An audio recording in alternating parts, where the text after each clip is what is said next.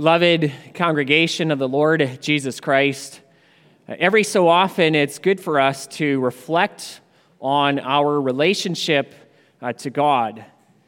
To help us in this, we can ask ourselves a few questions. We should ask ourselves, is God really number one in my life?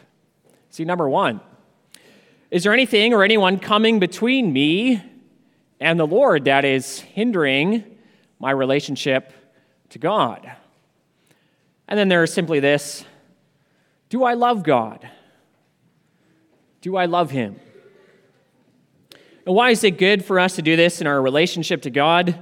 Well, it's because things and people so easily come between us and the Lord. These things continually arise in our hearts. The sin remaining in our hearts keeps wanting to dethrone God as number one in our lives. This is seen so vividly in Israel's history. What was the number one problem for Old Testament Israel? It was idolatry. Time and time again, God called His people away from serving idols. In fact, this is one of the themes of the book of Isaiah. And in this book, in various places, also in our reading, God compares Himself to idols to show how foolish people are to worship them. This was the message to Israel. Just look at the reading right before our text. God first declares the truth about Himself. I am the first and I am the last, and there is no God besides me. Who is like me? Let him proclaim and declare it. Is there any God besides me, or is there any other rock? I know of none. And then in the verses 9 to 20, the Lord shows the foolishness of idolatry. It says, all who fashion idols are nothing. And the things they delight in, they do not profit them. They don't benefit them in the end. And those who make them will be put to shame. That is, they will be sorely disappointed by the idols they have been worshiping. And as you can see, the mockery goes on. Look at how idols are made. A craftsman cuts down a tree he did not grow. God did. And then he skillfully shapes it into an idol. All the while he bows down to the thing he himself has made, saying, "Deliver me, for you are my God," the thing that he just made himself. See, he can't see that he's been duped. Can't see the foolishness of what he's doing. But you know what? We might see the foolishness of this idolatry described in Isaiah 44. But we need to be honest with ourselves. Idolatry of a different sort lives close to our hearts too. Consider only the words of Ephesians 5. That covetousness is idolatry. I'm sure we all struggle with that at various points, maybe even every day. In light of the foolishness of idolatry, the Lord says at the beginning of our text, remember these things that I've just told you, just so clearly described for you. Remember them. Don't forget how senseless and foolish it is to make your own God and then worship that God. Don't let your hearts be captivated by things that will only disappoint you in the end. And don't be duped by sinful desires, thinking that sin will make your life better. Because guess what? It won't. It won't. And to guard our hearts of being captivated with idols, the Lord calls us to be captivated by Him instead. And how much better it is to serve Yahweh, the Lord. And look at the contrast between God and idols in our text, this is what the Lord says. Remember these things, O Jacob and Israel, for you are my servant. I formed you. You are my servant. O Israel, you will not be forgotten by me. I have blotted out your transgressions like a cloud and your sins like mist. Return to me, for I have redeemed you. So in these words of the Lord to his people and to us, we see three main differences between the Lord God and idols, false gods. The first difference is one of creation. Again, look at how it is with idols in verses 9 to 20. In idolatry, humans need to make their own gods, which is foolish.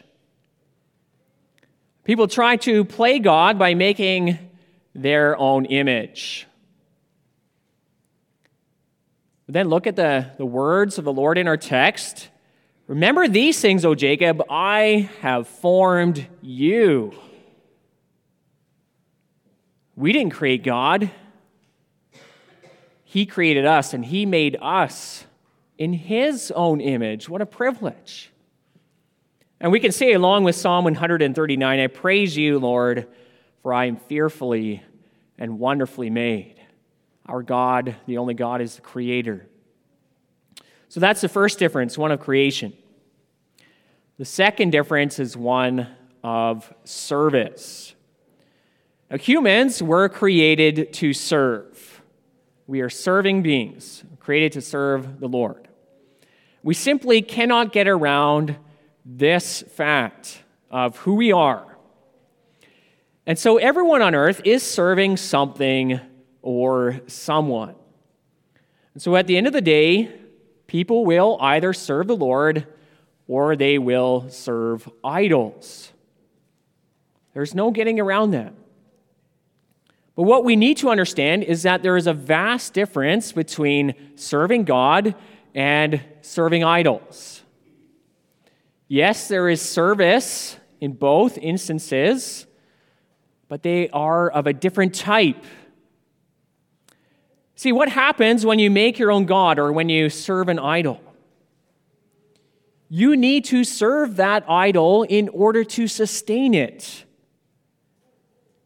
And eventually, if not already now, your idol will become a burden to you.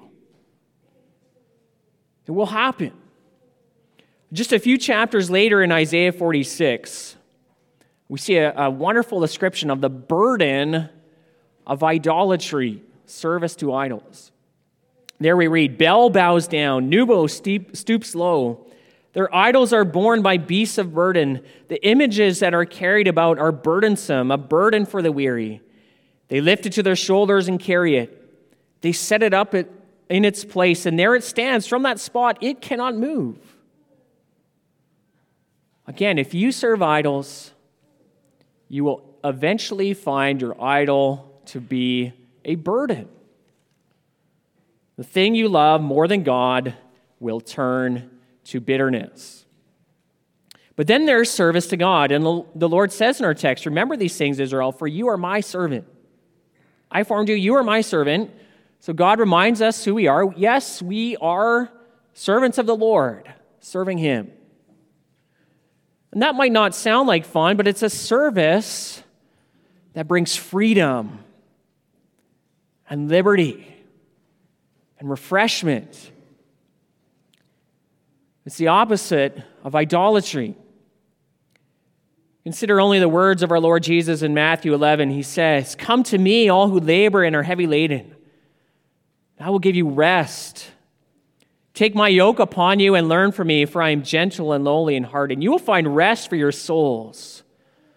For my yoke is easy, and my burden is light. So yes, there is a yoke that we carry as we serve Jesus Christ. And there is a burden. But as he says, his yoke is easy, his burden is light. As we serve the Lord, as we serve the Lord Jesus, as we come to him, as he is number one in our lives, we will find rest for our souls And idols can never give that. So that's the second difference. The third difference is one of salvation. An idol will never save you. Verse 17 says, a craftsman bows down to his idol, praying, deliver me, for you are my God. We can see it's useless. That God's not going to save him. He can't do anything. And Isaiah 46 again says the same thing. If one cries to an idol, it does not answer or save him from his trouble. And serving an idol might seem enjoyable. Sin often has an element of enjoyment to it. But in the day of trouble, your idol will fail you.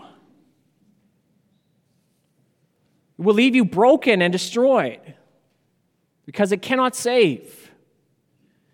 Created things cannot save you. But in contrast to that, there is a Lord who is mighty to save. In verse 22, the Lord tells Israel, I have redeemed you. God has redeemed his people. What does that mean? Literally, it means he has bought back his people. He purchased them for himself. And in the context of Isaiah, God, first of all, redeemed Israel from exile to Babylon. He'd redeem them. He would bring them back into the land. He bought them back for fellowship with himself again. But in the overall scope of Scripture, God is our Redeemer in Jesus Christ. And he has bought us back by the blood of the cross. And he has bought us back into fellowship with himself in and through Jesus Christ. As Colossians 1 says, in Christ we have redemption, the forgiveness of sins. That's something idols can never do. Nothing you might serve in all creation will ever take away your sins. But the Lord, the only God, he can, and he has in Jesus Christ. And look at the beautiful image used to describe forgiveness in our text. He says, I blotted out your transgressions like a cloud, your sins like mist.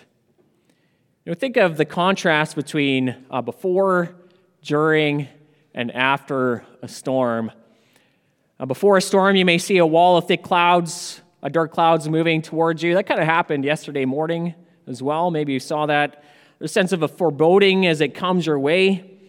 When the storm comes overhead, the rain starts pouring, the thunder rolls, the lightning strikes.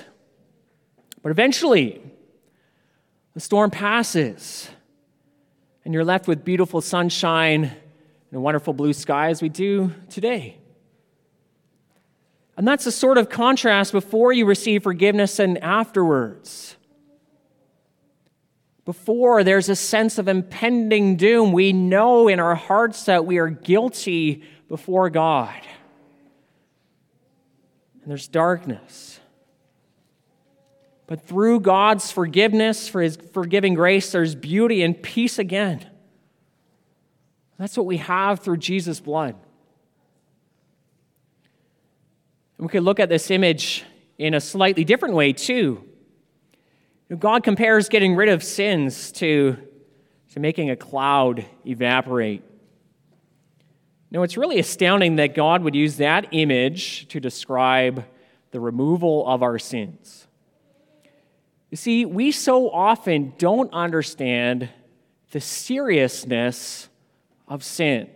So often we think sin is no big deal. And perhaps in this life, we will never understand the full seriousness of sin. That's because we cannot fully comprehend a God in his majesty and holiness. But the Lord knows the seriousness of sin, and his just punishment for sin is an eternal punishment in hell. And that's what my sins deserve. That's also what your sins deserve. But here he speaks about making our sins disappear like a cloud. And how wonderful that is. Christ took your punishment, the punishment that deserved eternal death, so that God can make your sins disappear like a cloud vanishing into thin air. He forgets them. He remembers them no more. That's what he's done for you in Jesus Christ.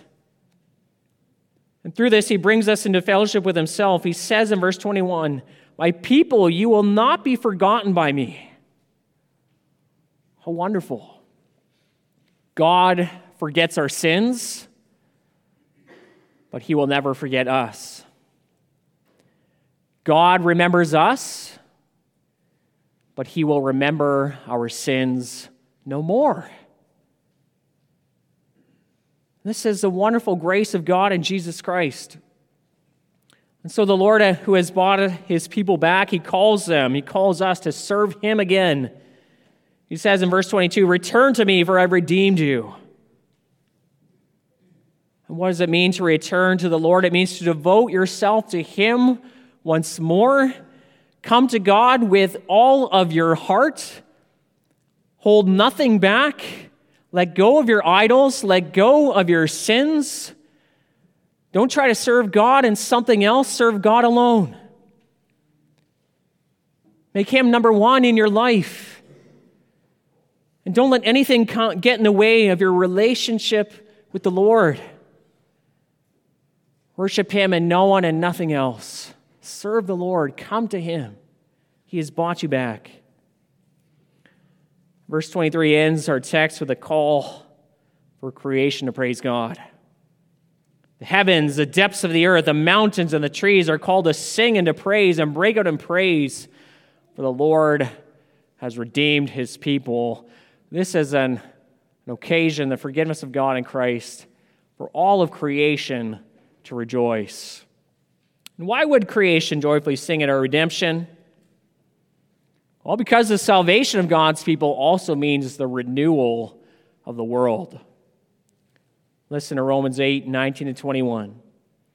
The creation waits with eager longing for the revealing of the sons of God. For the creation was subjected to futility, not willingly, but because of him who subjected it, in hope that the creation itself will be set free from its bondage to corruption and obtain the freedom, the glory of the children of God.